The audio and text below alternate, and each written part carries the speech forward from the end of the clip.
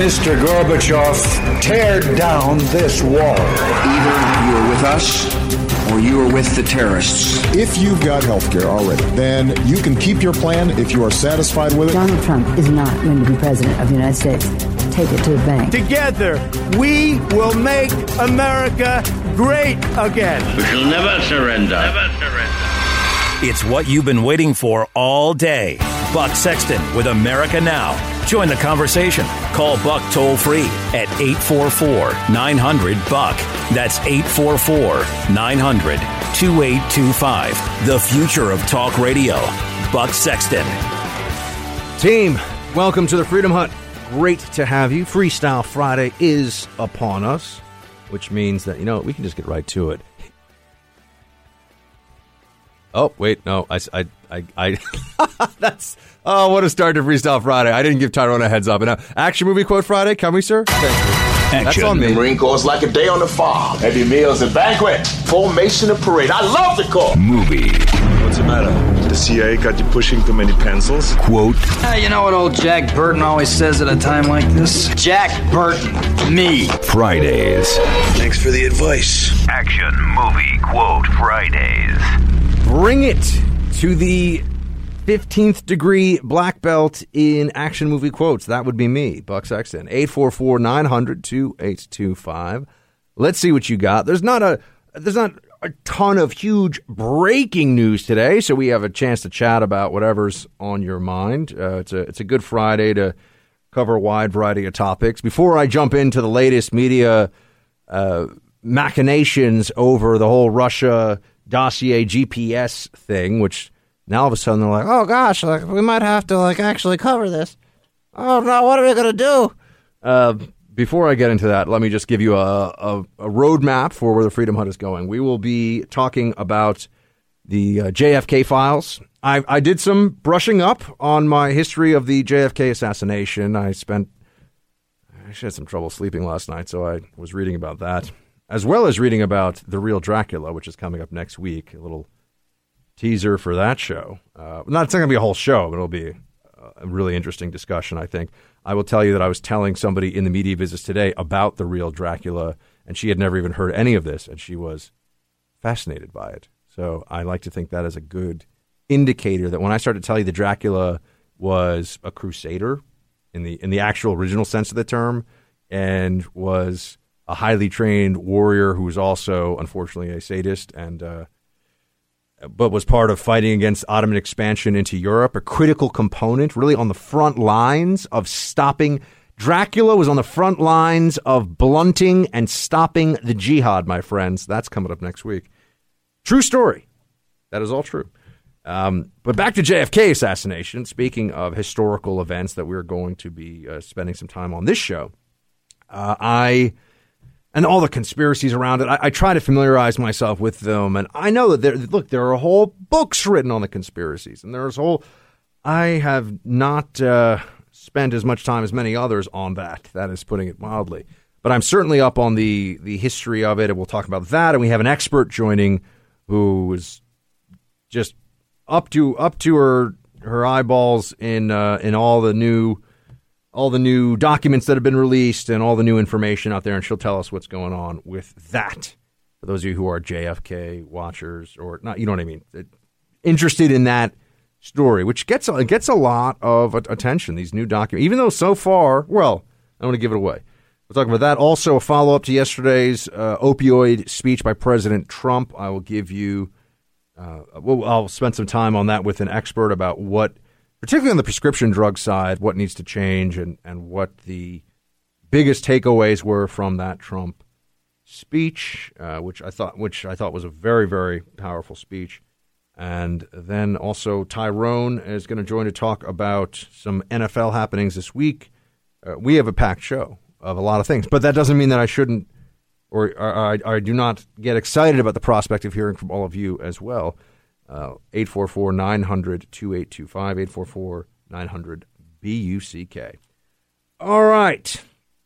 Single biggest story this week, I think, the JFK files notwithstanding, had to do with the Fusion GPS fallout for the Democrats. Well, I did have to, it was Hillary Clinton's birthday yesterday, And did you see, by the way, there's the tweet where she tweets to herself right before the election, happy birthday to this future president? Incredible. Incredible. What happened was I lost. Yeah, no, it was, wow. If you haven't seen that, I know a lot of you aren't on Twitter, but it's worth just Googling to see it. Yeah, right before the election. Right before the election. But the Fusion GPS story, I can tell for the first time in a long time, maybe the first time since this was a major anti-Trump narrative that was getting all this attention and all this effort from the media. But for the first time, I think they realize that there's no obvious way that they can just sweep this aside. That Hillary funding this thing, we didn't know about this millions of dollars that was spent with this law firm to do Oppo research and this guy running around Russia. I mean, it is so not believable that there was no problem here and no one knew anything and everything else. Now, the media is kind of in this place of being like, oh, okay. So our whole we're not going to cover this because this is not a story. That's not really going to fly. But we're going to have to do this in a way that it doesn't give too much for the Republicans to work with. But yet, former CIA Director Leon Panetta with the following. This is going to be a little tough one for the Democrats to handle, I think. Well, it certainly makes the situation very awkward. If you're testifying and saying you have no knowledge and the attorney sitting next to you is one of those that knew what was involved here, I think it does raise an issue that the committee is going to have to look at and determine just exactly who knew what. Yeah. Panetta is he's a Democrat, but he's not a. I always heard pretty good things about him from fair-minded people I knew in D.C. He's not a hardline partisan, right? He's not a Hillary bot who just goes on TV like, Hillary is amazing. Everything Hillary says is perfect. I just want to be like Hillary. I mean, he'll call balls and strikes, right? We shouldn't pretend that not every prominent Democrat with a voice in the media is just a constant lefty, right? There are some who are willing to call balls and strikes. And I think Panetta's one of them. He's saying, look, just watch next week. Panetta's going to be like, Trump should go to prison. I'm like, oh gosh, what did I do now? Maybe I have a soft spot for Panetta because he ran the agency when, during my time down in D.C. But Panetta is saying they're going to have to look into this, which means they are probably going to have to look into it. And now it's going to become an issue of how do they go through the motions while making sure that it doesn't rattle this overarching storyline of Russia-Trump collusion too much. It's not going to be easy. You have Dana Bash, name spelled Dana, but said Dana. And I will tell you, if you mess it up, if you say Dana, she will stop you and say, no, it is Dana. So, sometimes I'm Buck and sometimes I'm Buke. And if you get that wrong, folks, I'm just saying. But anyway, Dana Bash over at CNN had the following to say about how that network would be or would not be covering the GPS collusion bombshell. Yeah, and by the way, I've spoken to Democrats on that committee who say, you know what? If there is a new piece of information, let's hear it. If this FBI informant / whistleblower wants to talk to us about something, let's hear it. But that doesn't mean that this is where, the story is. I mean, I'm pretty sure that means that's where the story is. I'm, you can call me crazy. But when you have an informant who had a gag order in effect by the FBI under the Obama administration that was kept against his will for years, that to me is suspect. I think that would be high on the list of things that you'd want to cover as a story. I forget. Last night there was something about, They tried. And it was a story that didn't get nearly as much attention this week, but they were all of a sudden they had up there these something about like WikiLeaks and did you see this? It was like popping around, guys. You remember there was like WikiLeaks talked to somebody who was a Republican or something like that, and they were trying to get this going, right? Like but no, and it was just so obvious. It was no, the Republicans are the bad guys, the Republicans, and it didn't work. But it was such an obvious effort at deflection. They're like, well, let's talk about the WikiLeaks connection here that no one's really paying attention to. So they couldn't. Usually they can play that game and it works for them. This time around, it did not. They were forced to. I think they were forced to spend a lot more time on this issue than they had initially planned. But as Danabash just said, it's not where the story is. Except it is, because that's why she's talking about it. So you have that. And you have others who are just dead enders. I mean, you have others who are never going to change on this. Doesn't matter what. They are locked into the position of Russia-Trump collusion is a big thing. Hillary DNC paying for the GPS report, the dossier that was the basis for all this. Oh, no, that's not a big thing. And also, I should note the Uranium One story, which I know it is convoluted or there's a lot of details, but there are certainly some parts of it you're like, wow, they're working really hard to mess up our nuclear industry, and Russians are doing shady stuff. And how many millions did they give to the Clinton Foundation exactly? How many millions was it? It was a lot of millions. But there are some over at CNN, for example, who say that this is nothing at all. Remember, I mean, this whole uranium thing comes from Fox News. I mean, this is a closed investigation that came up in Peter Schweitzer's book, Clinton Cash, in 2015. It was discredited then. It's from 2010, by the way. Well, yes. I mean, that was when the book came out in 2015. Started happening. Exactly. Yeah. The book came out in 2015. It was one of the accusations. It's been discredited. 2 years later, Fox News and Republicans in Congress and Republicans in the White House start raising it simply as a way to wave Russia back at the Democrats. How is it discredited? I just think this is fascinating. You know, if you're going to have somebody, that's Toobin, who's one of their legal analysts, who's a left-wing guy. I mean, says stuff on TV that you don't have to have a law degree. You're just like, well, that's idiocy, right? I mean, he is a far left dude, but he's on TV. He's saying this. I mean, Peter Schweitzer is the author of Clinton Cash. I read Clinton Cash cover to cover, and I would like them to maybe have the author on and tell him what has been discredited about it. Because I will tell you something, on one of my computers, I have a whole tab that is left-wing, that's like left-wing world, or not a whole tab, a whole browser that just devoted all the tabs to left-wing sites. So that I can, all of a sudden I sit there, I put on like the pajama boy outfit, and I have an indoor scarf on, and I'm sipping a matcha green tea soy latte, and I start reading, HuffPost and Slate and Nation and Young Turks and all these, giving them free advertising on this show. But I read all these left-wing sites sometimes because I want to know what the other side says. And I don't remember anybody doing, maybe they did it, but I never saw any real takedown of what's in Clinton Cash.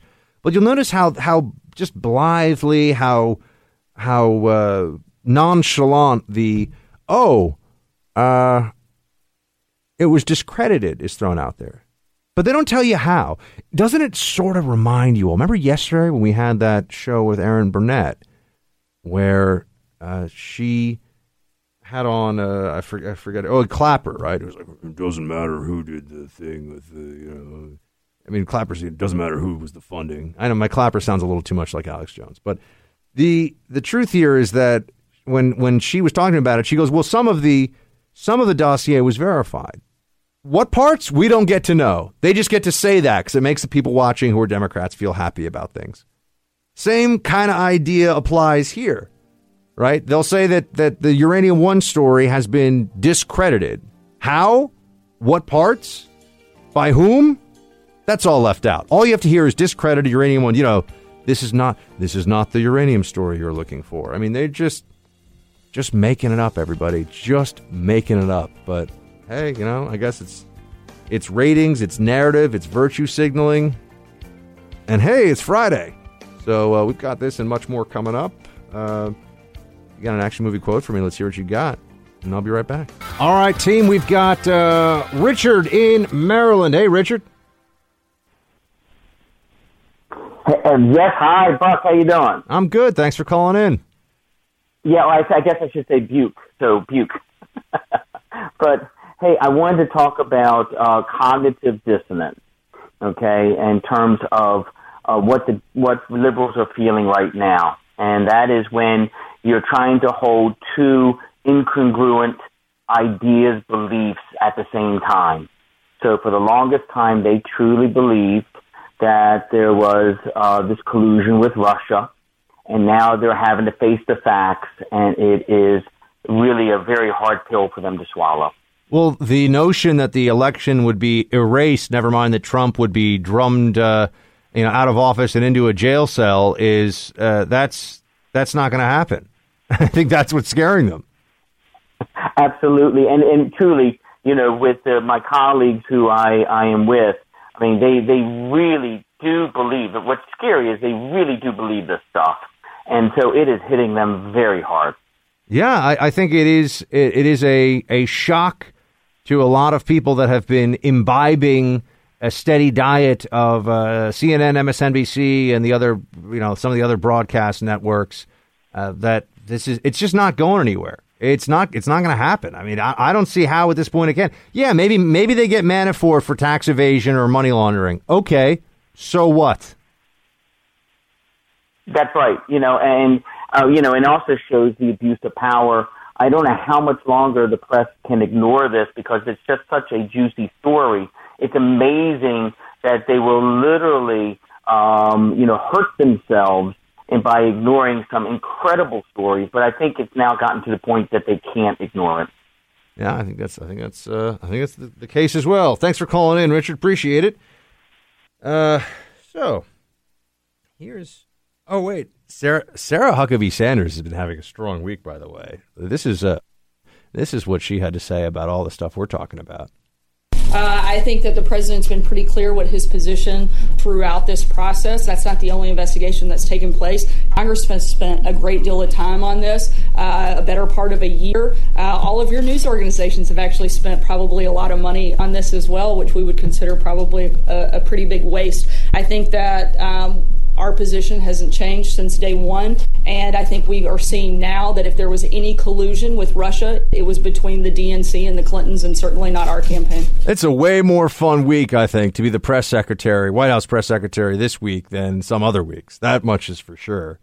She's kind of like, sometimes you could tell Sarah Sanders is to get up there, and it's like, all right, I know the Trump tweet, and she does a good job. She rolls up the sleeves and she makes it happen. Also, Heather Nauert has been given some interviews this week. She's a phenomenal State Department spokesperson, very, very effective for the administration. As I've been saying, two of the best communicators in the administration, and really two of the most prominent people in the administration, are both women, which I just think that, maybe that deserves a little attention from the media. But anyway, Nauert and Sanders do a phenomenal job.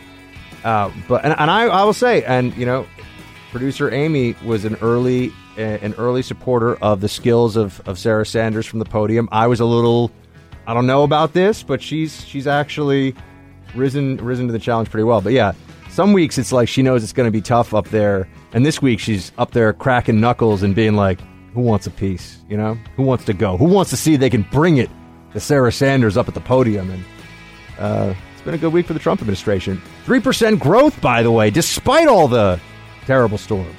So why now the fixation on the Uranium One deal? Well, first of all, the president's not worried about Uranium One. The people who should be worried about Uranium One are the people who benefited from it. He wants the informant. He wants the informant to be able to testify. So clearly, he has some interest in what went on with the Uranium One deal. Shouldn't you? Shouldn't we all? I mean, CNN is so vested in Russia. Don't you want to hear from everybody now? Or are we just going to drop the word Russia forevermore now because it gets just a little too close to the woman who ran last time, won't say her name, and the DNC? So then why is he uncomfortable with the Uranium One deal? He's not. Listen, you're saying that this is uncomfortable. He didn't make a $500,000 speech in Russia. He wasn't the president when the Russians were trying to get an advantage. About it a lot. We're not just worried about it. Don't you want to know it as an American? What it is that's bothering you about it? What bothers you about it? Zero. What bothers me about it is that we can't get all of you who have been obsessed about Russia to cover it now that the shoe is on the other foot. Oh my. Yes. Kellyanne Conway having some fun there on CNN at CNN's expense. Here's what the Uranium One story definitely tells us or reminds us about. Here's what we 100% can look at Uranium One and say, oh yeah, that's a thing that is there. One, the Clinton Foundation corruption was not only staggering in its scope, but it was something that the media pretended and had to really feign a level of stupidity that even some of the dimmer bulbs in the mainstream media, I think, were having to pretend a little bit. This notion of, oh yeah, they've raised all this money and they're getting paid so much money for speeches, and it's really about charity. That there's no influence peddling going on, that this was... Now, you could say, well, why do we care about that? Because the same media that a year ago, literally 1 year ago exactly in particular, was acting like there was nothing to see here with any of the Hillary stuff, is now telling us that they're just straight shooters, straight down the middle journalists that have no bias and are just trying to get to the truth on Russia. I mean, do you remember all the sanctimonious, like, it's a matter of national security to find out whether Russia hacked the election? And now we look around and we go, okay, so let's do this then. Let's find out. They go, oh no, I wasn't serious. I didn't really mean it. And so that's one thing, is just the nature of the Clinton corruption and how it's just so obvious, right? It's as bad as, in some ways, the Menendez corruption for Senator Menendez from New Jersey, which is, how many news stories have you seen on that recently, Tyrone? Not a lot. Yeah, a story. This guy is running around spending all kinds of money, or really his benefactor, his donor, his bribe giver, spending all kinds of money from his $90 million Medicare scam fraud, and flying in, international, like the International Babe Brigade, and on private jets, and no one in the media finds this interesting at all. This is going to go in the file of, like, they're going to eventually, if he's found guilty, they're going to report it, and they're going to act like they've been covering this all along, but they have not. They have gone pretty much radio silent on Menendez. But anyway, with Clinton, we saw that they didn't want to cover that story, and you couldn't look at the facts as presented and think anything other than, wow, the Clintons ran a giant pay for play slush fund, and they used a facade of charity for legalized bribery. And again, why does this matter now? Because one, that same Democrat Party apparatus is now claiming that they're like the good governance people, and if Trump is so terrible and they'd be doing such a better job. So you got to start with that. But also many of the exact same individuals and organizations that were pretending that was no big deal are now telling us that the Russia-Trump collusion is DEFCON 1. And the other part of this, so that was like that was part A. Part B to this is Russia's been doing shady stuff in this country for a long time. Nothing new. Nothing new there. And the pretense that it is new tells us a lot about how much this current narrative about Russia and all this stuff is driven by a political agenda and not by the facts as presented. So with all that said, with all that in mind, and just taking a moment to enjoy that the mainstream media has had a tough week with the Fusion GPS stuff. it has been fun watching them go on TV and write articles to say, well, yeah, so the DNC may have funded the actual document that was then used for all this stuff, including intelligence community reporting and an intelligence briefing with the president, the FBI, and media newsrooms were all over this. It may have been a Hillary Clinton information operation in conjunction with the Russians, and then an assist from the intelligence community. That's pretty intense stuff. That is, that's got a wow factor to it. So the media's had a tough week with that, but now you have another possible shoe to drop, or the next major media battlefield is Mueller, and this is up on Fox News. Mueller facing new Republican pressure to resign in the Russia probe. Now, let me say that if, in fact, Mueller did resign or was asked to resign, i.e. if he was fired, the press would go completely ballistic. You would see multimillionaire news anchors cry on TV more than they currently do for no apparent reason. I mean, you would see a lot of stuff happening. But I have to say that if you give it a fair hearing, if you read the evidence for a Mueller conflict of interest in this whole situation, it's very real. And I know it's, this is playing with some fissile material. This is not stuff that you could just assume you could go through with and there wouldn't be major ramifications. But I do think that there is a very real possibility that this is going to get some. There's going to be more put into this now than there was in the past. The notion of Mueller with his special counsel probe looking into all this different stuff. Maybe the probe continues, but Mueller's not allowed to run it. I don't know. And, I should note that may not be that much better for those of us who are worried about politicization, because all the people that Mueller has brought on, from what we've seen, are Democrats. They say, oh, no, they're prosecutors or lawyers. They're Democrats. And they want to make names for themselves. There's enormous incentive for some of these individuals, for some of these people who are tied into the Mueller investigation to get a scalp here, to put points up on the board. So I'm not sure. I mean, for those of us who are hoping that nothing really, again, if Manafort gets jammed up, Manafort gets jammed up. He may not be the only one, but that's the one that I've always thought is the most likely. I think that's pretty conventional wisdom.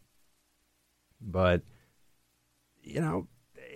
for those of us who think that this is unfair and that the way this is falling on the Trump administration and it's meant to slow them down, all the problems it's causing, and it's not right, just getting rid of Mueller, unless it shut down the whole probe, which is as another way the discussion could go, but unless it shut down the whole probe, I got to say, you're just going to have you're going to have a pro-Hillary partisan who takes over and is able to push the direction of the investigation as he or she sees fit.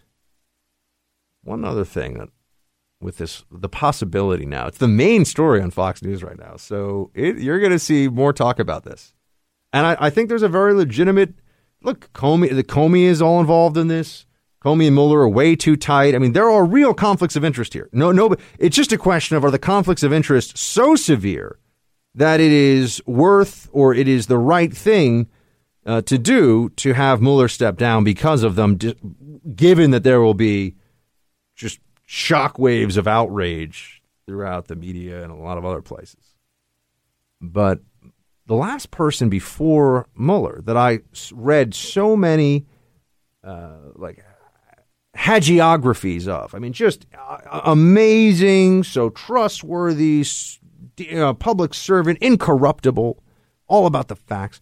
The last person before Mueller that I read those kinds of stories about was James Comey. And they didn't last all that long. They only lasted so long as James Comey was doing the bidding. Well, I shouldn't say the bidding. Was doing a favor, a solid, whether he wanted to or not, for Hillary Clinton and her prospects for the presidency. And then we saw Comey releasing documents to the New York Times and the leak, and we saw that he's a political player. Of course he's a political player. Mueller is a political player, everybody. We know this. We know this. So what to do about it? Well, I don't know. But I wouldn't be surprised if there were a couple of Trump tweets this weekend about how, Mueller totally biased, so close with Comey, sad, ! Unfair, ! Something like that.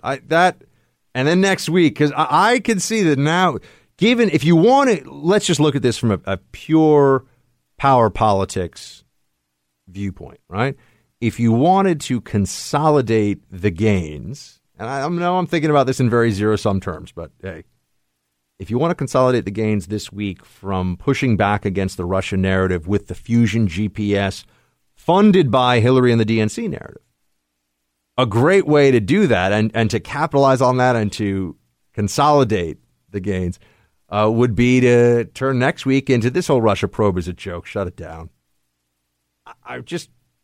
Right, if you were directing this effort and your only goal, because you truly believed, as I do, that there's nothing to this investigation, that it's a witch hunt, that it's unfair, and that this never should have happened in the first place, and that prosecutorial discretion runs both ways. Certainly ran both ways for Hillary Clinton, right?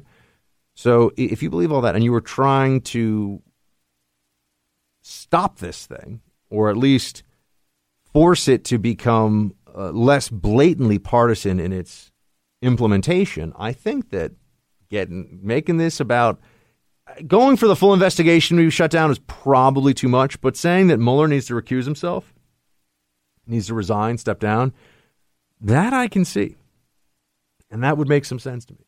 So we may be going there, everybody, and just get that. The only thing I can think of off the top of my head that is a likely political fight that would mirror the ferocity that would ignite would be about an open Supreme Court seat. I mean, then you'll see Democrats just those be completely losing it with the Trump administration, with a Trump presidency and an open Supreme Court seat. It would get ugly out there in political and media world fast. But in the short term, in the more immediate term, if you have Mueller get pressure to step down, and if the DOJ were to say, you know what, you need to, I don't think they could shut down the whole thing. I will say that's too far. But if they get Mueller to step down because of the conflict of interest, oh man, I don't even know what would happen. I think there'd be like work stoppages in a lot of the media outlets. They just wouldn't be able to go to work. They'd be so traumatized. All right, hitting a break here. We're going to have JFK talk in the next hour. We're going to talk about the released documents, also some updates on the NFL and the Trump administration's approach to the opioid epidemic. Third hour, some updates on the sexual harassment cases that are out there. And going to talk to you about cartel stuff and some Team Buck Speaks. And your calls in the meantime, too. So let me roll into this break, and we will be right back. Debbie Wasserman Schultz and John Podesta are saying they didn't know about this dossier. They don't know who authorized it. They should know now. Maybe they didn't know when they testified in front of Congress, but they should have gone back to their organizations now and said, who gave the authorization for this law firm to employ Fusion GPS and get this dossier going? I bet they have the answers to those questions. They should as the head of those organizations. Why did they lie about it for a year, and why weren't they transparent? The RNC does opposition research all the time, right? We do. Yeah, we do it in-house. We hire outside vendors. You ever that use do Russian groups? No, we've never used a Russian group. And I'll tell you what, I know about it as RNC chair if we did. I still need someone to explain to me how it is that we've created this new law that's not a law, which is that you can't get information from a foreigner that affects U.S. politics.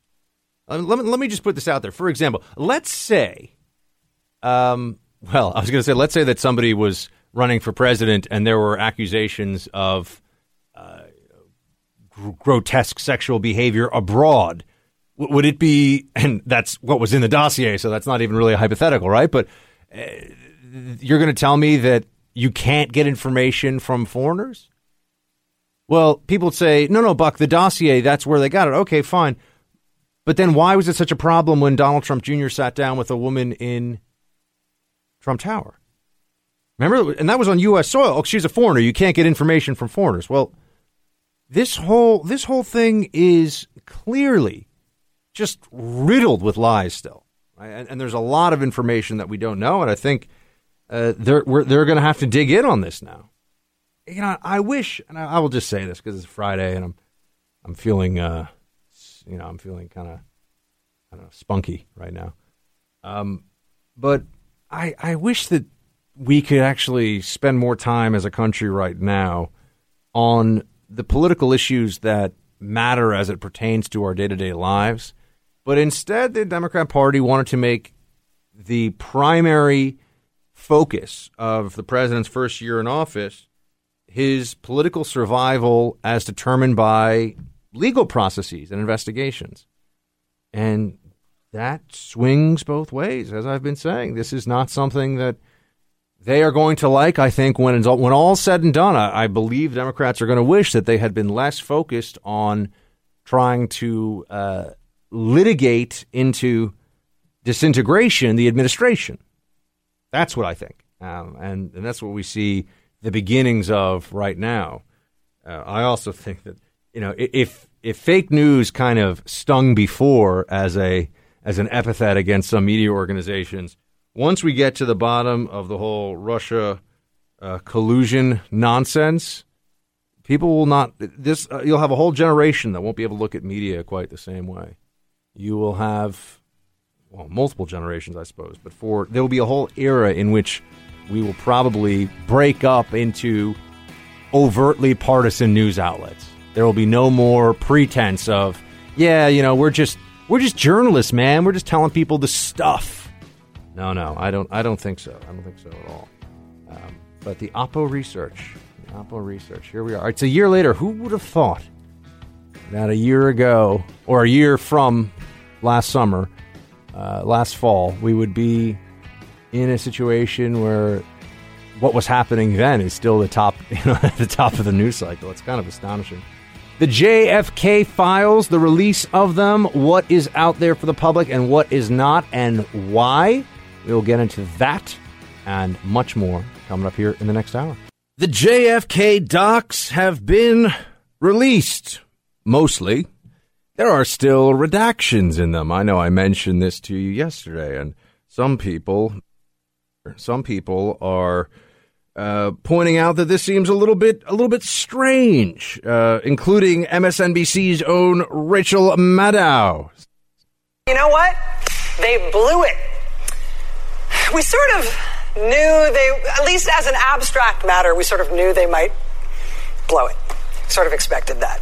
Even though I know better, it seemed for a second like, okay, maybe this thing is a priority for them. Maybe this one means so much to them that this one, on this one thing, they will actually get it done. They did not get it done. I should have known. Maybe the dog ate it. But it wasn't ready to go. Ms. Maddow is not believing the official line from the federal government so far that there are good reasons, for us to not see everything that has been released thus far, or not see everything that they have, for never mind what's been released, not see everything that they have when it comes to the JFK files. Now, I will tell you that having spent some time in the secret part of the federal government, or the part of the federal government that deals with secrecy, that there are different reasons why the government won't tell you certain stuff, right? There are different explanations that are given, or rather different explanations that I will give you, because there's what the government will tell you, and then there's what I'm going to tell you right now, which is that sometimes government secrecy is very much warranted, right? When it comes to the names of people that are informants for different federal agencies, people who work for in some capacities, right? And a lot of people work for the federal government. It's totally out in the open, but some people, and I'm talking about the national security side, right? The Department of Agriculture doesn't really come into effect here, although the super secret squirrel, sweet potato SWAT team, I just made that up, but that might be a thing, right? I'm sure Department of Agriculture's got some door kickers, They're like, excuse me, sir, did you or did you not meet your corn quota for this? I don't know. I don't know what Department of Agriculture would get mad at people about and kick in the doors, but I'm sure they would for something, right? So there's probably a Monsanto conspiracy in here somewhere that I'm not picking up on right away. Monsanto, I mean, what they're putting. All right, I got to stop. I'm giving that guy too much. It's going to look like I'm way too fond of. It's a great character. It's great performance theater, I have to say. I mean, it's up there with. It's actually better than a lot of the performance theater you see on TV. But Monsanto, yeah. Back to JFK files. The reasons are that there's real secrecy, which can be needed sometimes, and that's what the government's saying. The government is saying that some of these documents, there's hundreds of thousands of pages. It's a few thousand documents, but it's hundreds of thousands of pages in total. So no one's read through all of this. And the most interesting stuff that I've heard talked about so far is not particularly interesting. So we'll see. We'll see. And we'll have an expert joining as well who knows more about the JFK. I was just asked on Cavuto show earlier today, do you think that Oswald did it himself, or were there... I feel like Oswald obviously had connections to the communist underworld, and I know some of you are like, Buck, and the mafia, and Cuba, and there's all this stuff, but I tend to go with the Occam's razor explanation for these things, and I think that Oswald probably did do it himself, meaning I don't think there was some other shooter or more shooters. Was there possibly someone who was encouraging him to do this and maybe facilitating it up to the event in some way? From the communist Soviet underworld? Yeah, sure. I could believe that. But all this stuff, because I looked up some of the conspiracy theories last night, because I know some of you are listening, you're like, Buck, come on. It's like the one time probably in the next 10, 20 years that it's really necessary to be up on your JFK assassination conspiracy theories. So I looked at them, and yeah, there's people say that there's problems with the bullet fragments. People say, I'm trying to remember all the different ones. I mean, it was a little weird that Jack Ruby decided to just take this guy out just because he was so upset. I mean, that is, there was some stuff that I learned that I was going back. I remember learning about this in school, but as I was reading, there's some things that are a little strange. And just the fact, though, when you go back in time, the fact that there was a period when they would publicize a president's route and send him in a thin-skinned vehicle with the top open.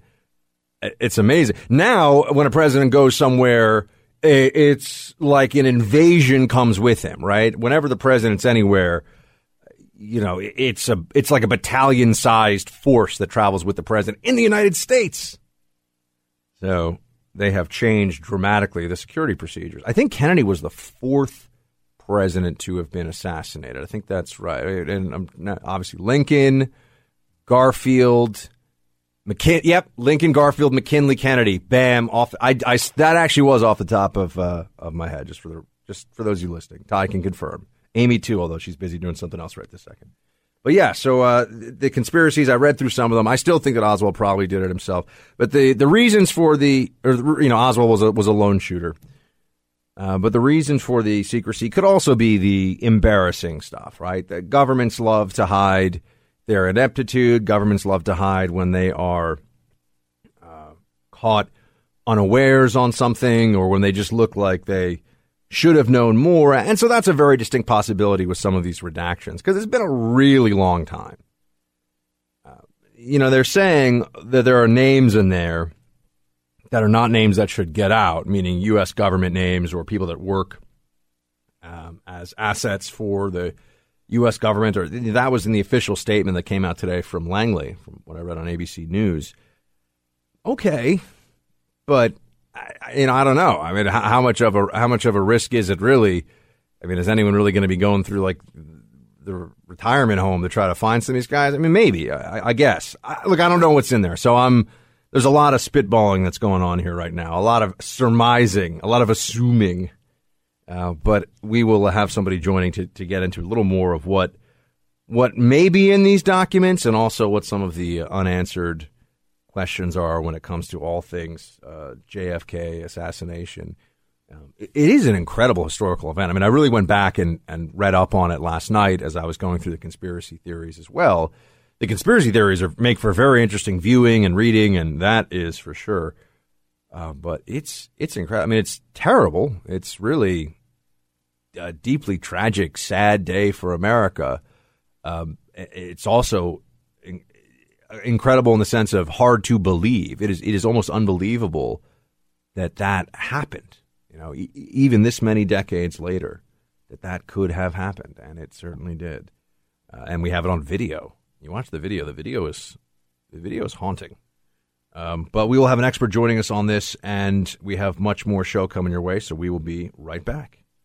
All right, welcome back, team. I gave you some of my thoughts before about what's going on with the JFK files, but I'm a highly ranked amateur at best in this business of JFK stuff. In fact, I think highly ranked is giving me way too much credit. I'm an amateur in the JFK sleuthing. We've got somebody who actually studies this and is going to tell you what we can glean from what's been released and what may be coming out in the future. Dr. Barbara Perry is with us. She is a presidential studies director at UVA's Miller Center. Dr. Perry, great to have you.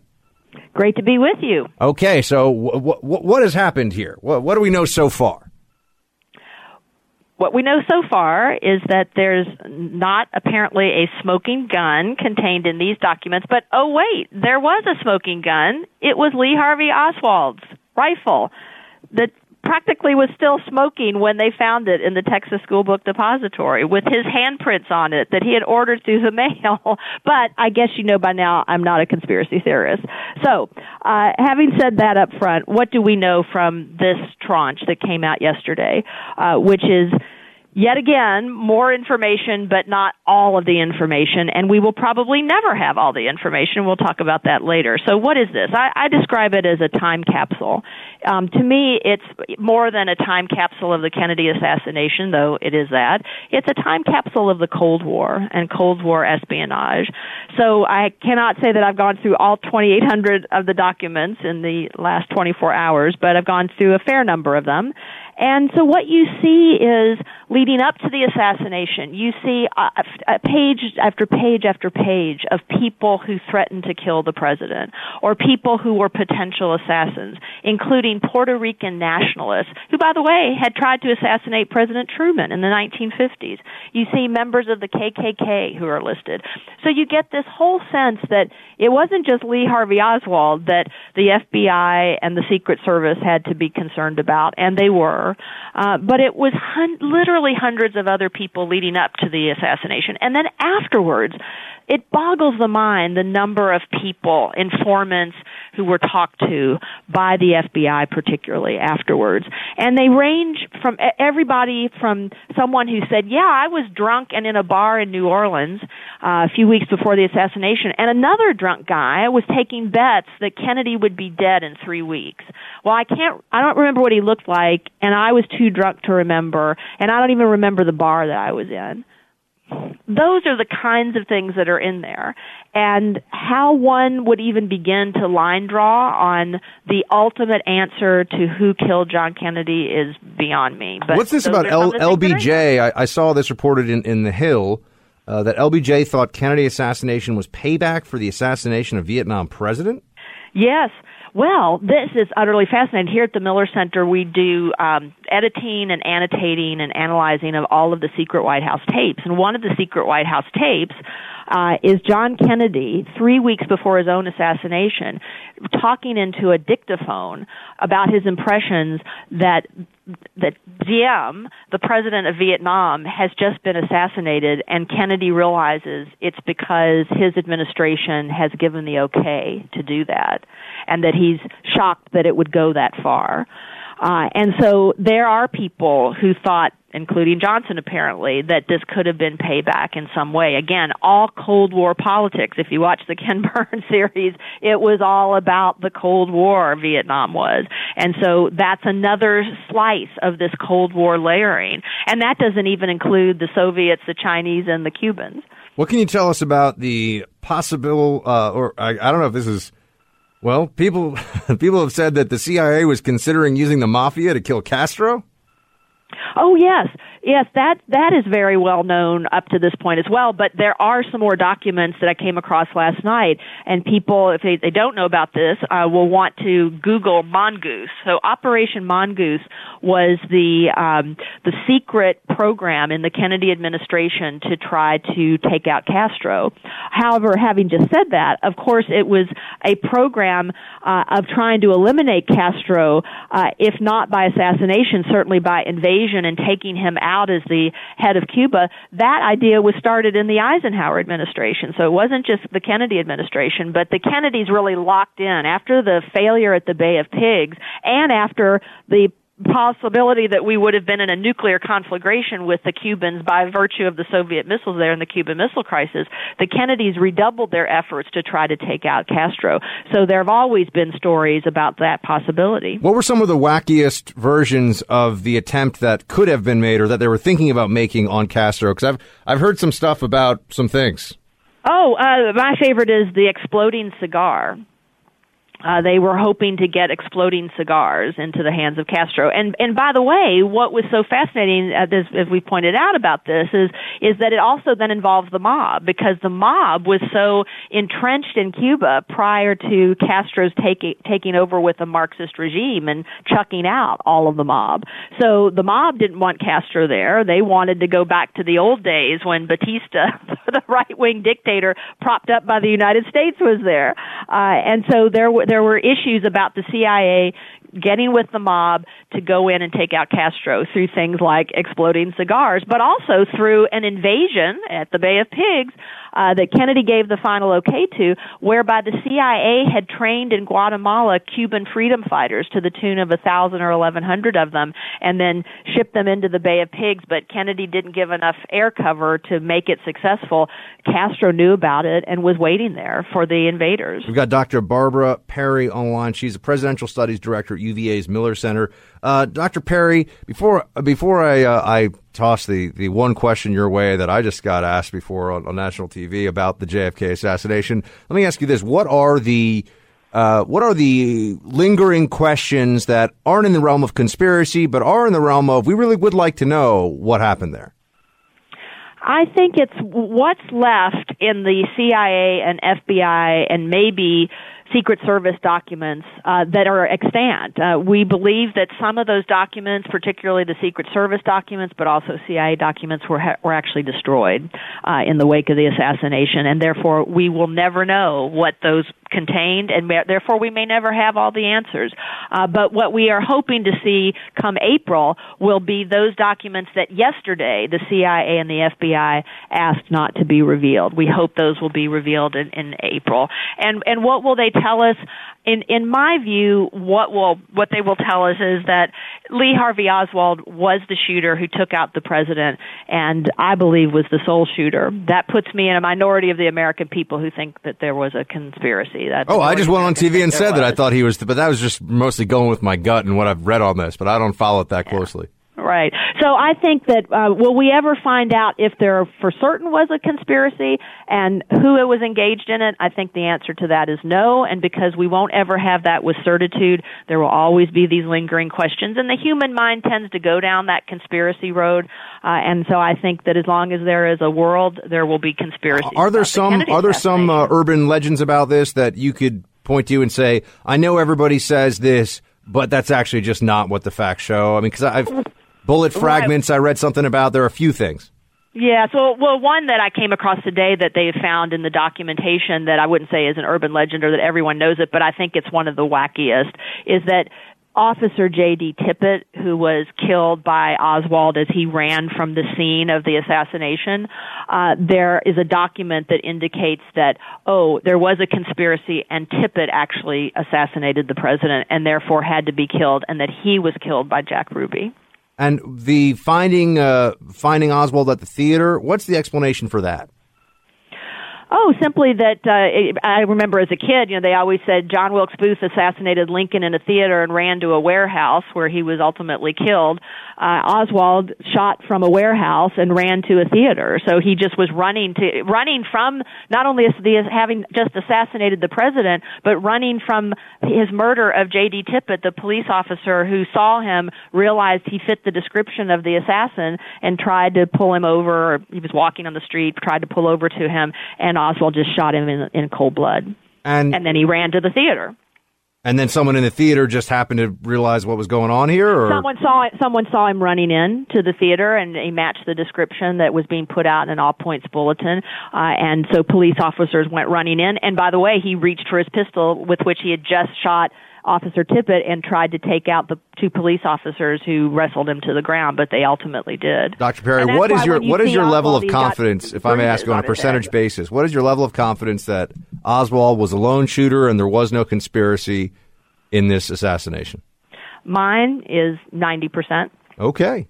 Going with 90%. We'll take it. Well, Dr. Perry, we really appreciate you joining us. Dr. Barbara Perry is the Presidential Studies Director at UVA's Miller Center. Miller Center, how do people go learn more?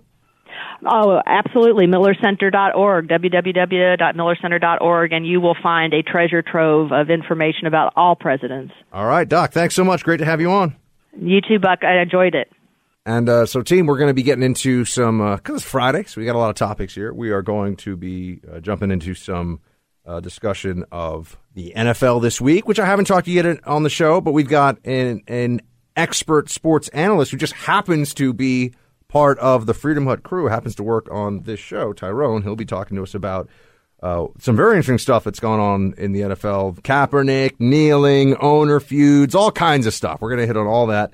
So that is coming up. We'll also be joined by an expert we've had before who's just fantastic in terms of her knowledge on the subject of how to combat the opioid epidemic in this country after that big speech yesterday.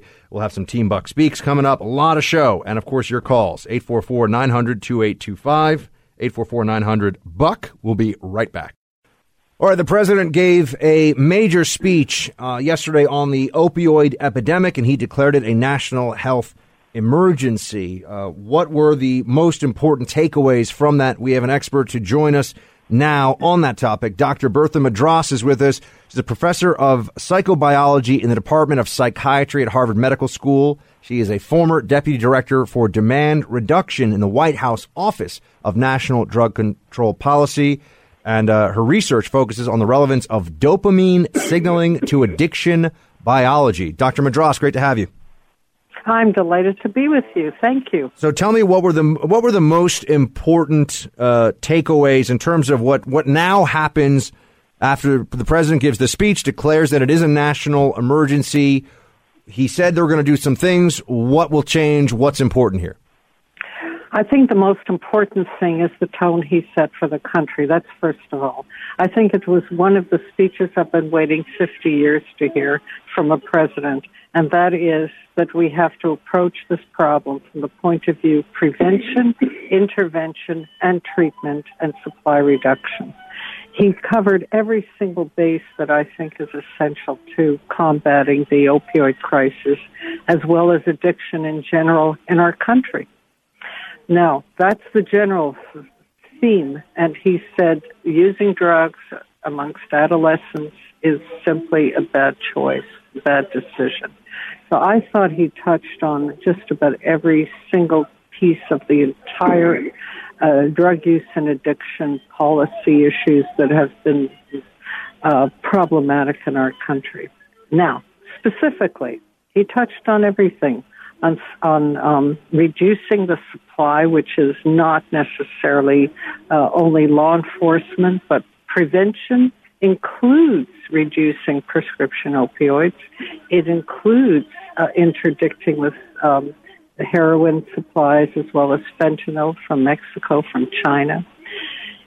He touched on improving treatment, but he also touched very humanely and compassionately on treatment for people who are generally not considered in the whole array of responsibilities, and that is treatment for prisoners, drug courts, treatment for pregnant women, for families that have an addiction.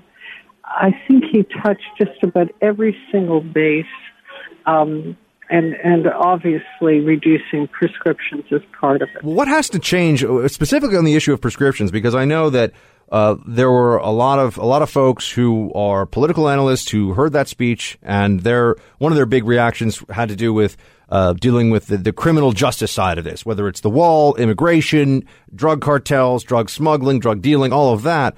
But on the prescription drug side, which is a big part, and we've talked to you about this before, Dr. Madras, a big part of this problem, what changes have to be made there?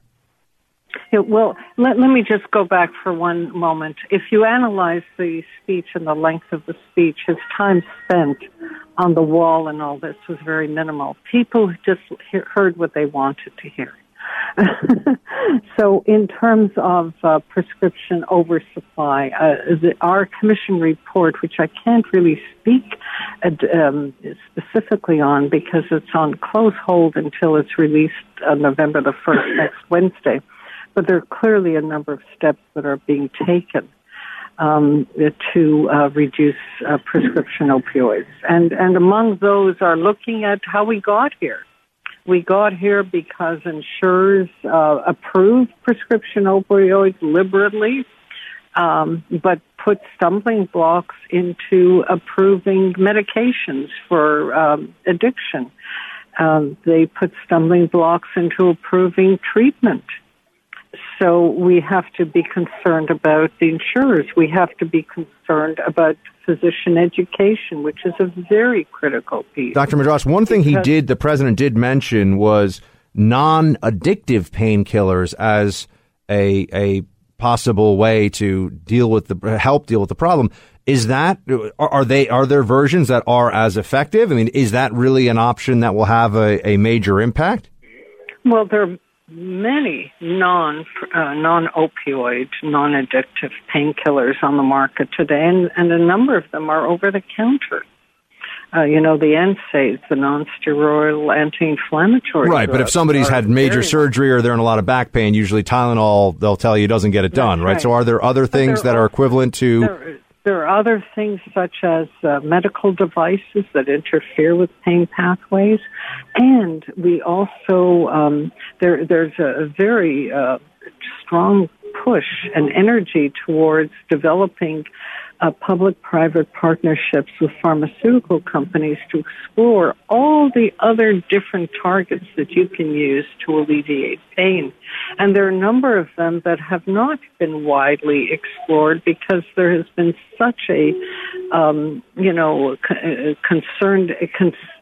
concentrated effort on opioids. Now we're changing that. We're looking at other receptors, other targets that may produce a very effective pain relief without opioids. And even if you need opioids, why use a 30-day supply if only a 2 or 3 day supply is necessary? Dr. Bertha Madras, professor of psychobiology at Harvard Medical School in the Department of Psychiatry. Dr. Madras, please come back after that report's released. We really appreciate you sharing your expertise today. I'll be able to give you a lot more once we're released. There are so many recommendations, and it reflects how complex the problem is. But I do think that it will cover as many issues as we can possibly do at the present time. All right. This is an ongoing process. Thank you so much. Thank you so much, Dr. Madras. Have a good weekend. Righto. So, the doctor was in the house just there, so to speak, and she's saying that the Trump speech yesterday, as I said here on the show, the Trump speech was very strong. And I think that this is an area where we have seen a lot of, I think, more enlightened and fact-based approaches in recent years to the whole notion of addiction, the drug war, all of this, right? We're getting better as a society at understanding this and dealing with this. It's not, quite as much of like, if you smoke weed, your nose is going to fall off. That doesn't really help. And I think that things have things have changed now, and everyone understands, one, the seriousness, the impact on families and across the country, the casualty rate now from specifically opioids, but also because of the changes in marijuana policy and the way that we are coming at this from a more holistic perspective. I just think that we're in better shape to deal with this. I mean, it would have been the best scenario would have been to never get to this crisis point with opioids, of course, but at least now I think we have some better tools as a country and as part of the national conversation to tackle this. And Trump's all over it. So we will see. And we'll come back. We'll talk about the NFL in just a few. All right, we are in the midst of a Freestyle Friday, which means that, yes, we have action movie quotes. We've got a lot of stuff to talk about and a lot on our minds. And we also have a very particular asset, a sports analyst par excellence, the one and only Tyrone, who is with me all the time here, helping every aspect of the show. But he also is going to weigh in now on all things, particularly NFL from this week. Tyrone, good to have you back, sir. Thanks for having me. Yes, it was a interesting week in the NFL and had nothing to do with the actual product. I have not touched on this at all, as you know, because you're here with me. So bring everybody, including me, up to speed on what happened. I've seen some headlines, right? Some Kaepernick stuff, some other. But what was interesting that happened in the world of sports that ties into the world of politics this week? Well, this past week, a week ago, there was a big meeting in New York with the players and some of the owners and the commissioner. And now some pieces from journalists who were allowed in the room have come out. And the biggest thing is that the Houston Texans owner said that as far as the anthem protest, that they can't let the inmates run the prison. Not inmates run the asylum, the common phrase. It was, we can't let the inmates run the prison. And a lot of people, a lot of players, and actually some other owners were very upset about it, including Bob Kraft, the owner of the New England Patriots. Now, are we just going to skip past the possibility that he got the saying wrong? I mean, do you think it was a conscious decision to say prison instead of asylum? Or, you know how sometimes people say, you know, I remember I heard a lady once who English wasn't her foreign language, and she was worried about a disease lying doormat in her system, right? I mean, you know, people make mistakes, but she was a foreigner. This guy's clearly not a foreigner, but maybe he got the phrase wrong, but you don't think so. No, he very well may have. The issue is, and this is the thing that I think people have to realize outside of, make it to just your job. Let's forget that they're NFL players. The bosses in the NFL and their labor force have a terrible relationship. The worst by far of all major sports in America. Why is that? It's because the NFL is they're the only players with no guaranteed contract. And they're the only ones that, in ways, and having been in locker rooms, at times they're treated like cattle. They're well paid cattle, but they're here today, going tomorrow, and generally they're just thrown out to pasture. The other thing is, while they're well paid and the average salary is a little over $400,000, the minimum salary is a little over $400,000 now. The average career is only 2 years, and 80% of NFL players go broke after they play. So there's a feeling that they come in, get injured, because very few football players walk well, separate from the CTE and issues like that, after they're finished playing. And the thinking is no one within those organizations care about their labor force whatsoever. So you're saying it's the moment you're talking NFL owners and players, and this is even apart from kneeling and anthems, and right. It's a combustible situation. Absolutely. And then you pile it on. Trump is, I think it's fair to say, at times a polarizing figure. I think that's fair to say among many people. He's polarizing. It's not so polarizing in the NFL in that 70% of that workforce is black. 95%, according to most polls, of black people are not pro-Trump. Almost all the NFL owners are pro-Trump. That's not, and then once Trump says whatever he says about the NFL, it's now instantly a us versus them moment, no matter what he's talking about. I saw some poll that actually said that I think it was a Washington Post poll that said that the anthem protests are still unpopular, but have actually gained in popularity in the last week or two. It's weird because I could give you a little bit of insight. This past Monday Night Football, the team that I follow the closest and the team where I have some relationships, the Philadelphia Eagles, they have players that have actually tried to make changes. And they don't kneel, for example. But Malcolm Jenkins, Chris Long, who actually has donated his entire year's salary to different educational research to try to bridge this gap. They finished Monday Night Football. I think the game was done at 11:30 p.m., they were in Harrisburg, the capital of Pennsylvania, by 8 a.m. Tuesday morning to meet with lawmakers about the situation. I think more and more the players have done a better job in recent weeks explaining why they're protesting.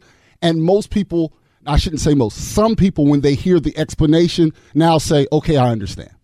But the ratings are down. The ratings are absolutely down. Now, and it is in some ways Anthem related, but what business do you know? I just want to just give people, just take it out of football. What business do you know that's up every single year for 30 consecutive years? No up, no downs, just up for 30 consecutive years. What business ever? The NFL literally got more profitable, and ratings increased every year from 1986 to 2015. Every year. They just went up, up, up, up, up. Sooner or later, there was going to be a come down, and the biggest reason is Thursday Night Football. No one asked for it. It saturated the market, and it's the one thing that football had over all other sports is it was once a week. It was once a week. So no matter how busy your life is, people would have, it was destination viewing, yeah. Once they put those Thursday night games on, it stopped being destination viewing, and that was the biggest reason. Anthems absolutely play a role, but people's football stopped being special when they did Thursday night. The players didn't want it. The fans didn't ask for it, but the owners could get another check, and they did it. Speaking of Tyrone, who's one of the producers here in the Freedom Hut. Tyrone, also the latest... Oh, wait, before I get into Kaepernick, the product this year with football, with the NFL, I haven't been watching, and I'm not going to pretend that it's because of a big political statement, although that factored into my thinking as well. I just have been too busy, and I just haven't been watching it, and Molly doesn't really watch football, so that means it's hard for me to take over the TV for 3 or 4 hours. But the product has not been as good this year, is what I'm told from friends of mine, meaning that it's just the league is in a down year in terms of what the teams are doing on the field. Well, see, and this goes back to the player versus owner relationship. Everything's related. It's funny you say that. It used to be if you were drafted high in the NFL or wherever you were drafted, you could get paid whatever you negotiated. And what that forced teams to do sometimes was say, okay, I don't want this young player who will take a few years to develop. I'll keep this veteran player around because I can actually get him cheaper than this young player. The NFL set up this slotted system in which, because they wanted to save money, teams are too young. If you know how to play football and you're around 30 years old and you're not a superstar, they just get rid of you and replace you with a 22-year-old who doesn't really know what's going on, hasn't figured it out, and that's going on, and it's becoming bigger and bigger and bigger around the league. And that's part of the reason why some of the players who figure, you're going to push me out soon, that's part of the reason that relationship is bad. That there's something to be said for being professional at anything, and that includes sports. And they've set up a system now where it behooves the owners to have cheap labor that isn't as professional because they're just younger. And the middle-class players are now, so now you have superstars and children, and it's hurt the level of play. And now Kaepernick, as of this week, what's the Cap update? Kaepernick, that lawsuit's still going ahead. The NFL and the players, because they didn't really come to any agreement the last meeting, what the NFL's looking to do is what the NBA did. Silver was able to say, Adam Silver, the NBA commissioner, was able to say, yeah, I don't want you to kneel. And not a single NBA player kneeled because they said, you know what? We like this guy. We're making big money, and we have a good relationship. And it seems like NBA players who have had substance abuse problems, the league will pay for rehab. Their pension system's better, and careers are just longer. So you're able to stay with the team longer just because you're not out in 2 years. Their relationships are way better. The NFL is trying to cultivate those relationships. They're having another set of meetings, and now it's official. Kaepernick will actually be invited to these meetings. He was not invited there, and a lot of players last time were like, how can we have these meetings about anthem protests if you don't have the person who was responsible for anthem protests there? So the biggest update is the lawsuit's continuing, but he is officially invited to the next set of meetings, which I believe will happen the week after Thanksgiving. And he got a book deal, right? He got a book deal worth $1 million. That's a lot for a book deal, everybody. Just Now, some people have said he won't write the book. I will say this. I'm not talking about his politics. He was a 4.0 student in high school, and he was a 4.0 student in college. Maybe he makes dumb decisions. He's not a dumb guy. If I could do one more thing about the ratings, if I may. Yeah. The NFL ratings are down, but we have to recognize that down is relative, and I'll explain. The World Series is happening right now. You have two big markets. You have Los Angeles, huge market. Houston, you got two top 10 markets playing in the World Series. They got an 11 share in their ratings for game 2. It was a big extra inning, huge game. And those ratings were up from last year when the Cubs were in it, and everybody loves the Cubs. A regular Thursday night, regular season football game between the Eagles and Panthers last week got a 10-6.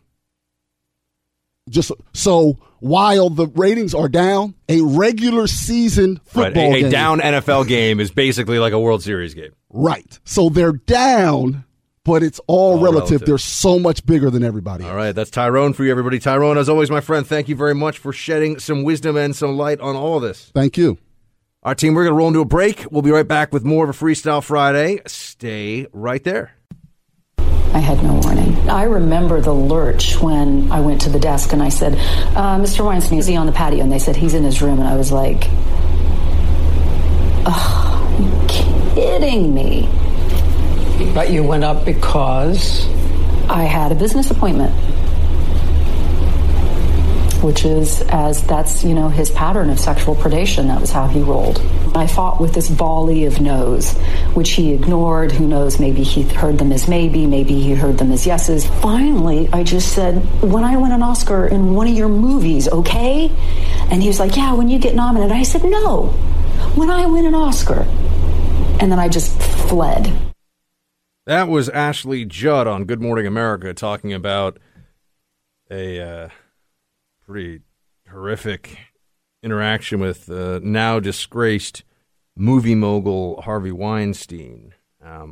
The stories that have come out on us, and I have not spent much time at all this week on them, even though there's now other directors and there's other other actors. Yesterday I spoke to you about what I thought was our first, and there will be more. And I want you to keep that in mind. I want you to be on the lookout. This mobilization of anti-sexual harassment forces will be used for good, but it will also, by some, be used as a way of trying to settle scores, to undermine political opponents, to take people out from being on the battlefield of ideas. So just be aware of that. And even in this new environment, this very sensitive environment that we're in, the leeway that is given to somebody on the right for any kind of sexual harassment or sexual misconduct will be a fraction of what is offered up for those on the left. Still. But I have to say, there has been this part of me as I've been thinking about this. I keep seeing the headlines, and the stories are so salacious. That's one of the reasons why the media is running with this, because you see a pull quote from some of these interactions that Harvey Weinstein had with these young women, and you just automatically are like, oh my gosh, and you have this impulse to click on it right away. But Weinstein is a true predator.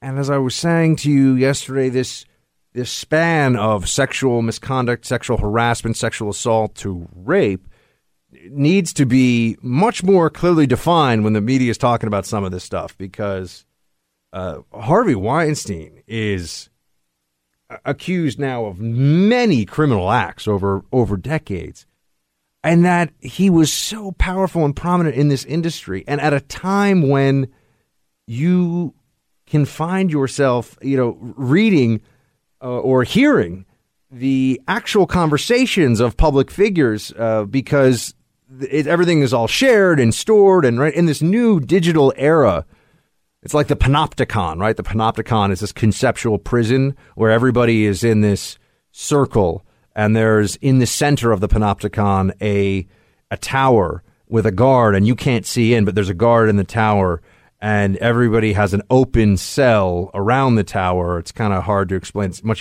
more easy to visualize. The idea being you never know if you're being watched, and you have no privacy, so you have to always assume you are being watched by the guards. And that's really the reality of our modern digital era now. I mean, certainly been the case for the last 10 or 15 years. And in that world, where everyone's got phones and cameras, no one said anything. I think that, and this is, I know you're like, Buck, we've heard a lot of this, and I think Hollywood is an industry that is really ready for disruption. And maybe there's an argument to be made that the reason that Weinstein is now being fed to the lions in this way, and I mean, and rightfully so, but I'm just saying the reason that now everyone's like, oh, and it's all coming out, is because Hollywood isn't what it used to be. Maybe that's a part of all of this. This very self-dealing and insular industry that has this global impact. You got to think, why exactly? I think a lot of it has been coasting on legacy and some of the big studios and the big institutions and a lot of the big names, big directors, big actors, all this stuff. That's now in a period where I think it'll change because you can go direct to your audience so much more easily now. And the technology to make really high quality movies, TV shows. I mean, there's more, there's more amazing TV shows now than any other period in history. I mean, I think that's pretty clear.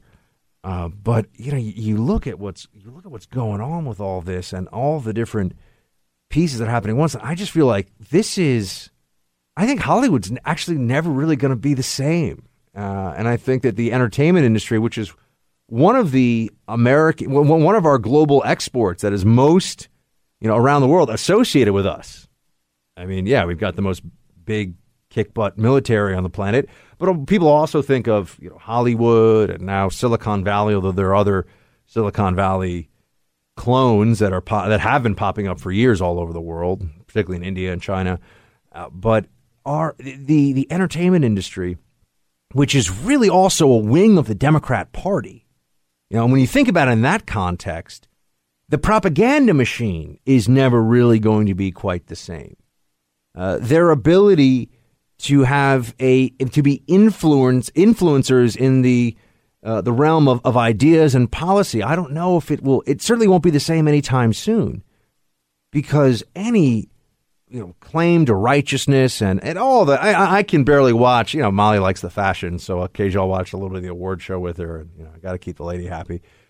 But you watch these award shows, there's so much self-congratulation, and they're up there on stage. They're all so highly paid and so famous, and it's like they're curing cancer, but actually they're just pretending to be people in front of cameras and lecturing us on any number of issues, whether it's race relations, police violence, the military, Iraq, climate change. I mean, so much of particularly the ignorant voter class, if you will, those who are, and other hosts refer to them as low information voters, but those who are just swept up in the culture in a superficial way are so influenced by this industry that has at the very top people like Harvey Weinstein, who were just, the guy is, it's amazing that one of these incidents was kept under wraps.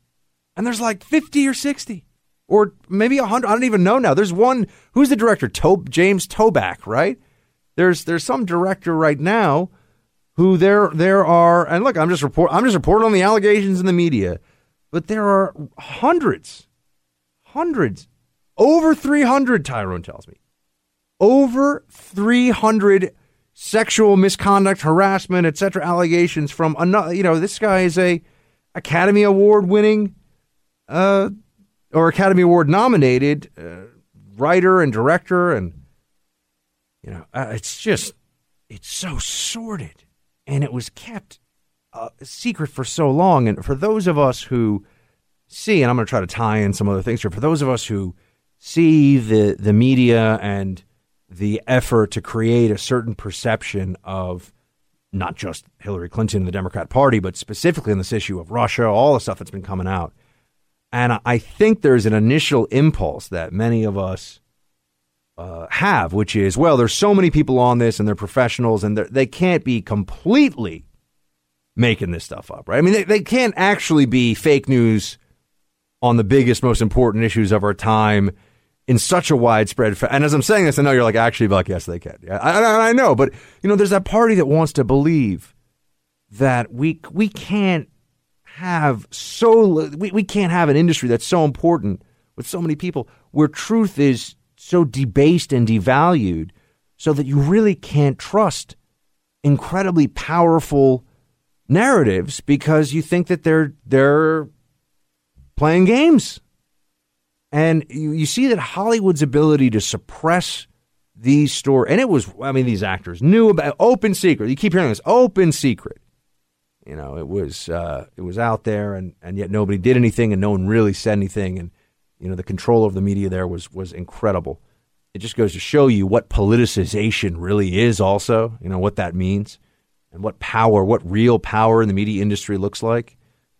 And then you just transpose the Weinstein effect. And I'm not talking about the sexual harassment aspects of it, although there's that, and the sexual misconduct and assaults, although that's a part of the news business too. But just the ability to suppress what is a major national level story, because people that are tasked, who are obligated, who have an ethical obligation to tell that story, just won't do it. Don't want to do it. Don't want to hear it. Don't believe it, or are willing to hide it. With all of that, you just want to stop and think to yourself, you know, what is the truth of the whole Russia thing? I mean, we've started to get some, and I've been talking to you about it this show and continuously on this show. We've seen some very interesting new bits of this puzzle, new pieces in this puzzle. But I think it could get a lot worse.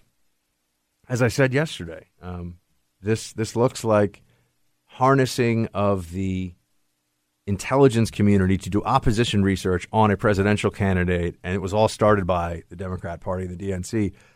That's astonishing. If you tried to sell that screenplay in Hollywood, I think they'd say it is not believable. It is not something that you could easily sell, because people would say that it just doesn't seem realistic.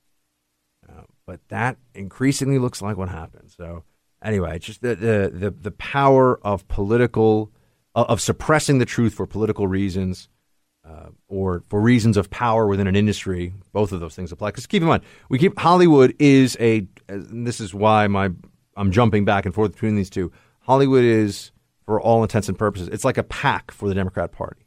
It is a leftist political action committee, overwhelmingly and clearly.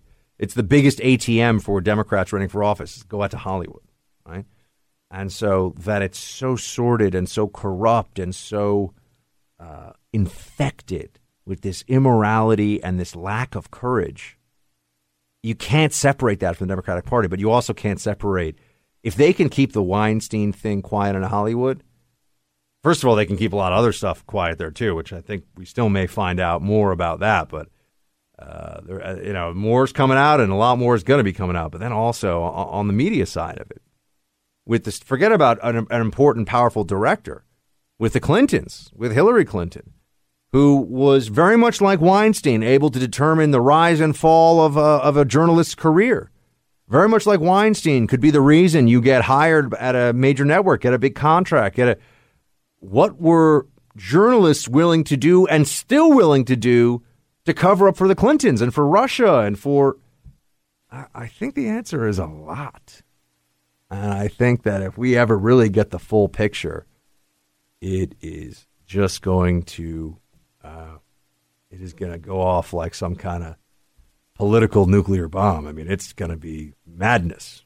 That's just my sense going into the weekend. We'll hit a quick break here, team. We'll be right back. Separatism in Spain, my friends. This is going to be. This is going to get very sticky very quickly. It's going to be a tough situation for Spain. Now, before I talk about Catalonia and what's happening there, let me just first say it's before your weekend. Why do you care? There are two main ways that I think I can make a case for you to care about Catalonia for the short discussion we're going to have here on the show about it. One is, I know you all like to know stuff, and I like to know stuff, and so we're just knowing stuff together. So so I guess there's actually three ways.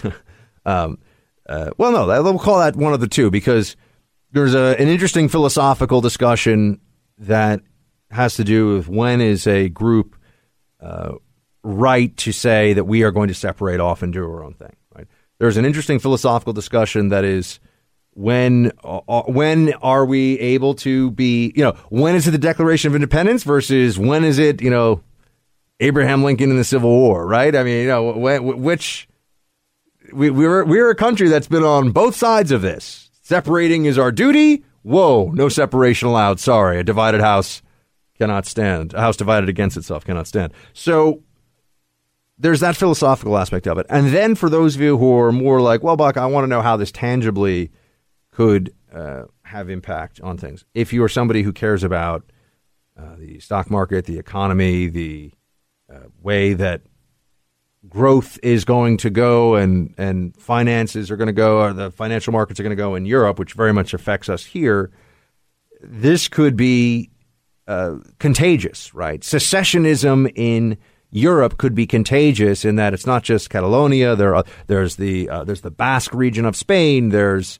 some parts of the Low Countries, the Netherlands and Belgium, and Flanders wants to maybe get its own state going, and you could see this breakup into these smaller statelets that will have some disruptive effect on the markets. And I do think also that people in this country, and this is what some of you may really care about, may see this and be like, well, look, if Catalonia is able to become its own country, why can't California? And the answer is, so far, because we say so. We being a majority of the American people in the federal government, and I'm sure a majority of Californians too, if they figured out how much they would be out of luck without the federal government picking up a lot of expenses and the tab for California, I think they would rethink their secessionist impulse, which I know is a very small, but it always comes up, especially after a Republican wins a presidential election. There'll be these stories, California moving to secede or whatever. Yeah, right. It's never going to happen. It also would mean that Republicans win every national political election for the next, 20 or 30 years. But here's what happened in Catalonia, just to update you on the facts of it, and then we'll talk a little more about why you should care. Like I said, this is quick. Let's not even deep dive. This is like a plunge in the shallow end of the pool on Catalonia. This is from the Associated or Agence France Presse, AFP. Spain was plunged into crisis Friday as Madrid seized power from independence-seeking Catalonia, the first curtailment of regional autonomy since the brutal dictatorship of Francisco Franco. After regional lawmakers voted to declare a Catalan republic, Spanish Prime Minister Mariano Rajoy moved swiftly to dissolve the rebel government and parliament and called a December 21st election to replace them. In an escalating standoff closely watched by secession-wary Europe, Rajoy fired pro-independence leader Carlos Puigdemont and all his ministers, as well as the director of the regional police and Catalan envoys to Madrid and Brussels, to halt what he termed an escalation of disobedience. Secessionist lawmakers voted 70-10 in the 135-member parliament Friday to declare Catalonia a republic in the form of an independent and sovereign state. Now, it's why can't they do this? Because the central government says it's not legal. Well, of course the central government's going to say that, right? Are they declaring that the referendum is null and void because of irregularities or because of coercion, because of pressure? That would be the case with Crimea, which had a referendum, but there was all kinds of symbols and all kinds of signifiers of foul play at work there, and that's a whole other part of this discussion. But you can have a sham referendum, but no one's really saying that this is a sham. They're just saying that the Spanish government, at least, is just saying, sorry, you don't get to do this. This is going to be, the Republic of Buckistan may have to happen. I mean, it would be a fantastic country. Everybody would be required to own an English bulldog, and sweatpants would be allowed at all workplaces and all formal functions. We would replace office wear with sweatpants. So the Republic of Buckistan would be a really fun place. But on a serious note here, what happens if the Catalans say, you know what, no, sorry, Spain, not going to play ball on this? What could the long-term implications be? Nobody really knows, right? The assumption is that you won't have these separatist groups, or the assumption has just been that the separatist groups will have to bend to the will of the central government, but maybe not in this case. And what does it mean for Scotland? What does it mean for Flanders? What does it mean for, who knows? I wonder what the most likely state right now would be to try and secede. If there was a poll taken, I'd be curious to see it. We're going to have. I'm going to talk to you a little bit about cartels, and then I'm going to talk to you about Team Buck Speaks coming right up. So stay with me for that on this Freestyle Friday. You know when you watch a movie and you go back and you watch it a second time and you actually pay attention, you get more out of it, or you think that maybe it's a little better than the first time around? I have been watching Sicario, or I watched Sicario last night, which is a movie with Josh Brolin and Benicio del Toro and Emily Blunt. And it's all about cartels and U.S.-Mexico border. It's a bleak and an intense movie. I had seen it, but I'd seen it kind of late, or I'd come into it late and honestly got distracted and wasn't paying very close attention when I had initially seen it. And so I went back, and I just was thinking about how there is not really, for me at least, a definitive work of, well, fiction would be perhaps not the perfect term for it, because you want it to be something that was based very much in the reality. There's nothing that's dealt with the full scale and scope of the Mexican drug cartels in a way that is really iconic, and I find that a little surprising. I mean, there have been movies, and there was a movie, Savage, I think it was called, which I thought was bad, and then this movie, Sicario, which is not a great movie, but it's pretty good. But also, I would like to do more, and I suppose this is me putting out a request to all of you, which is that if you know of, if there's a series or a show that I'm not thinking of that's really good and really fact-based. I mean, it doesn't have to be altered. It doesn't have to be a reality show, right? But if it's really fact-based on the cartels, it's such a fascinating subject matter, and I think especially as we see the discussion heat up over the border wall, and it came up in the context of Trump's opioid discussion earlier this week, which is that there's going to be and there's going to be these walls going up, and that if we stop the heroin coming across, Ty says that Narcos season 3, which I've heard is great, but is that Mexican cartels, or is that, I thought it was Colombian stuff? Okay, I didn't know this, and Ty's telling me this on air. That makes sense, because this is subject matter. They were from, I forget what the years were, but basically during the Vicente Fox period, when he was the president of Mexico, something like 50,000 people killed in the drug war. I mean, the number of casualties was staggering, and Al-Qaeda level and style of violence and taped beheadings and torture. I mean, it's just, and the government was covering it up, and they were involved, and there's corruption, and there's just nothing that's really, I know there's some shows like Breaking Bad deals with it a little bit, but the next season of Narcos, that makes sense. The next season of Narcos is going to be about the Mexican cartels, because there's nothing that has really captured it yet. There's not something I can point to. And I was also thinking about how if I was looking for and this is my request, Ty answered the TV request for me, which is that I got to wait for the next season of Narcos on Netflix. But if there's a book that is a real soup to nuts, in-depth, this is the story of the Mexican drug cartels that you need to know, I want to read it, and I want to know what it is. I don't know anybody who's written that book quite yet, so I'm wondering if it's being written right now, because there's enough of there's certainly enough subject matter, but also I think there's been a bit of a lull, and so if someone was doing research on this topic, maybe now or in the next year or two is when a book would come out. But it has played, the Mexican drug cartels have had such an effect on our security. I mean, on the U.S. homeland, on the drug trade, on murder, on organized crime, on prostitution, on human smuggling, and we have such a greater focus in the media on terrorism that's like jihadist terrorism, which I understand, but the terrorism from the cartels is much closer to home on a day in, day out basis. So anyway, it's just a thought that I had as I was watching Sicario. And we're going to do Team Buck Speaks coming up here in just a second, so stay with me.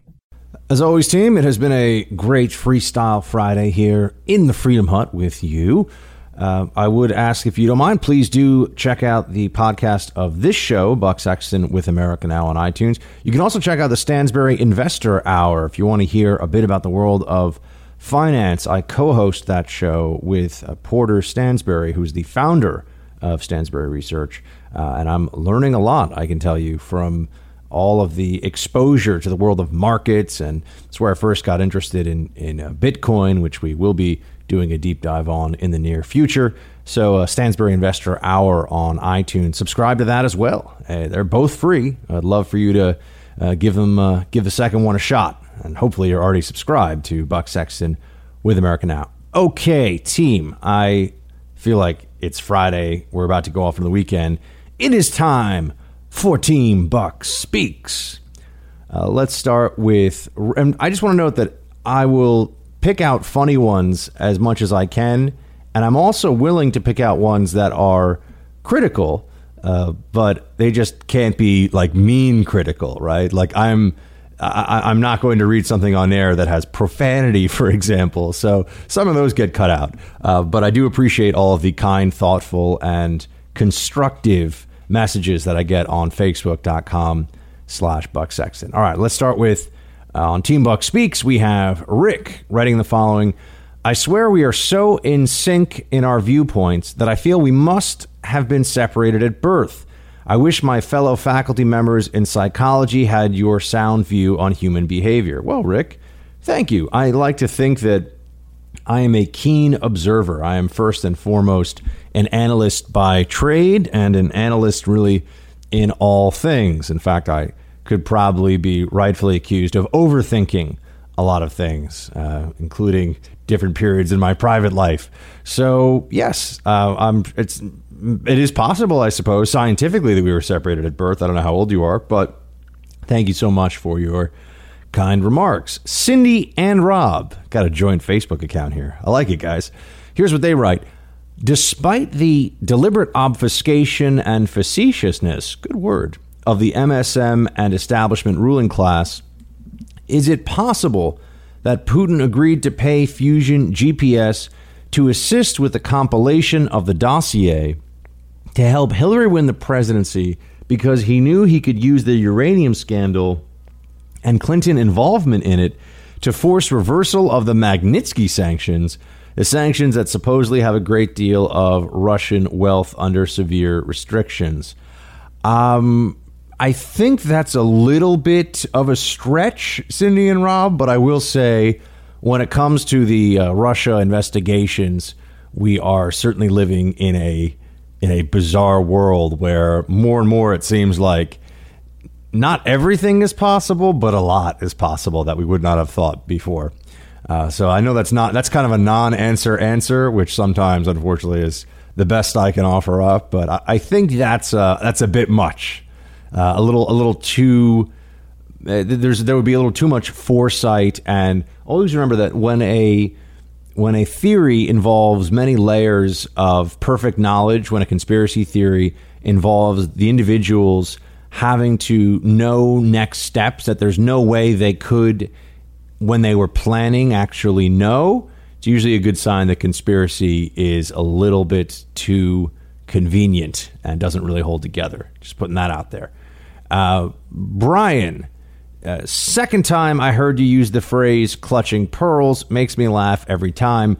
God bless and thank you. Thanks for everything you do. I've learned more from your deep dives and buck briefs than I learned in 18 years of school. Well, Brian, that is very kind. I'm going to continue with the deep dives and the buck briefs, and I like that people who listen to the show feel like that the research that goes into it, which is just me reading, taking notes, writing, and speaking to people I know who are experts and sources of mine. I'm so glad that is useful to you and to others who are listening.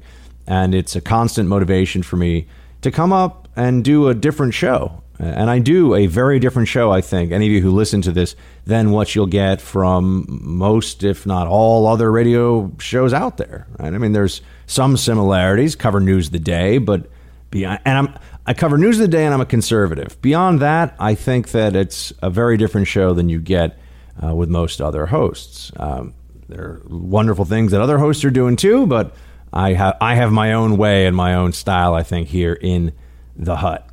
Tom, but thank you for your kind words.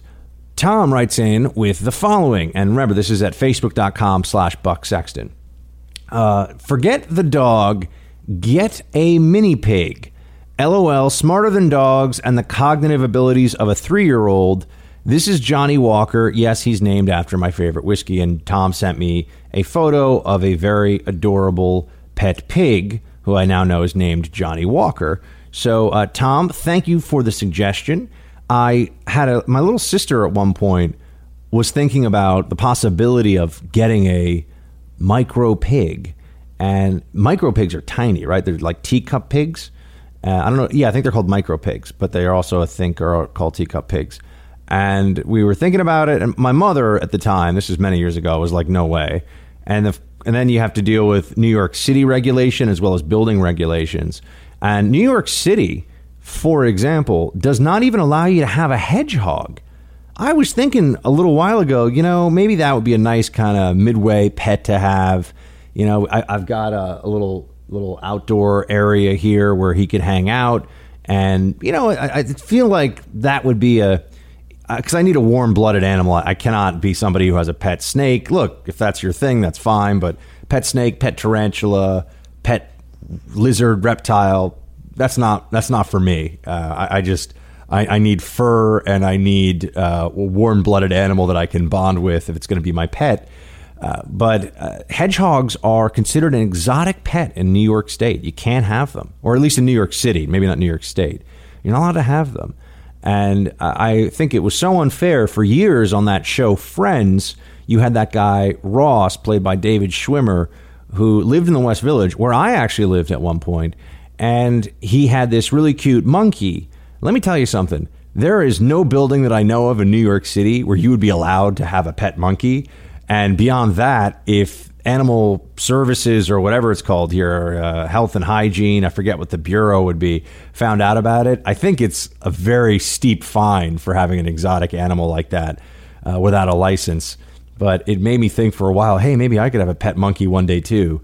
But I've been around monkeys. I will say I've spent some time with pet monkeys abroad, as a little bit here in the States, mostly abroad. And they're mischievous little fellows.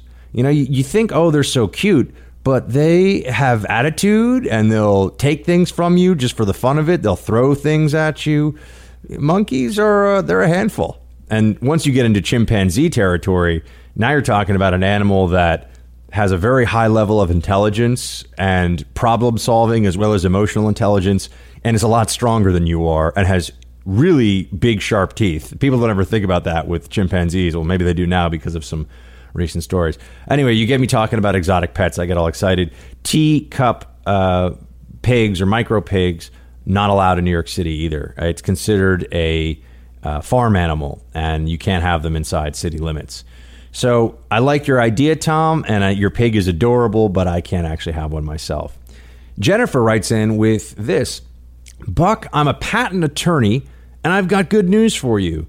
The Happy Birthday song is in the public domain. The copyright case settled last year for $14 million and included an acknowledgement that the song is available to all.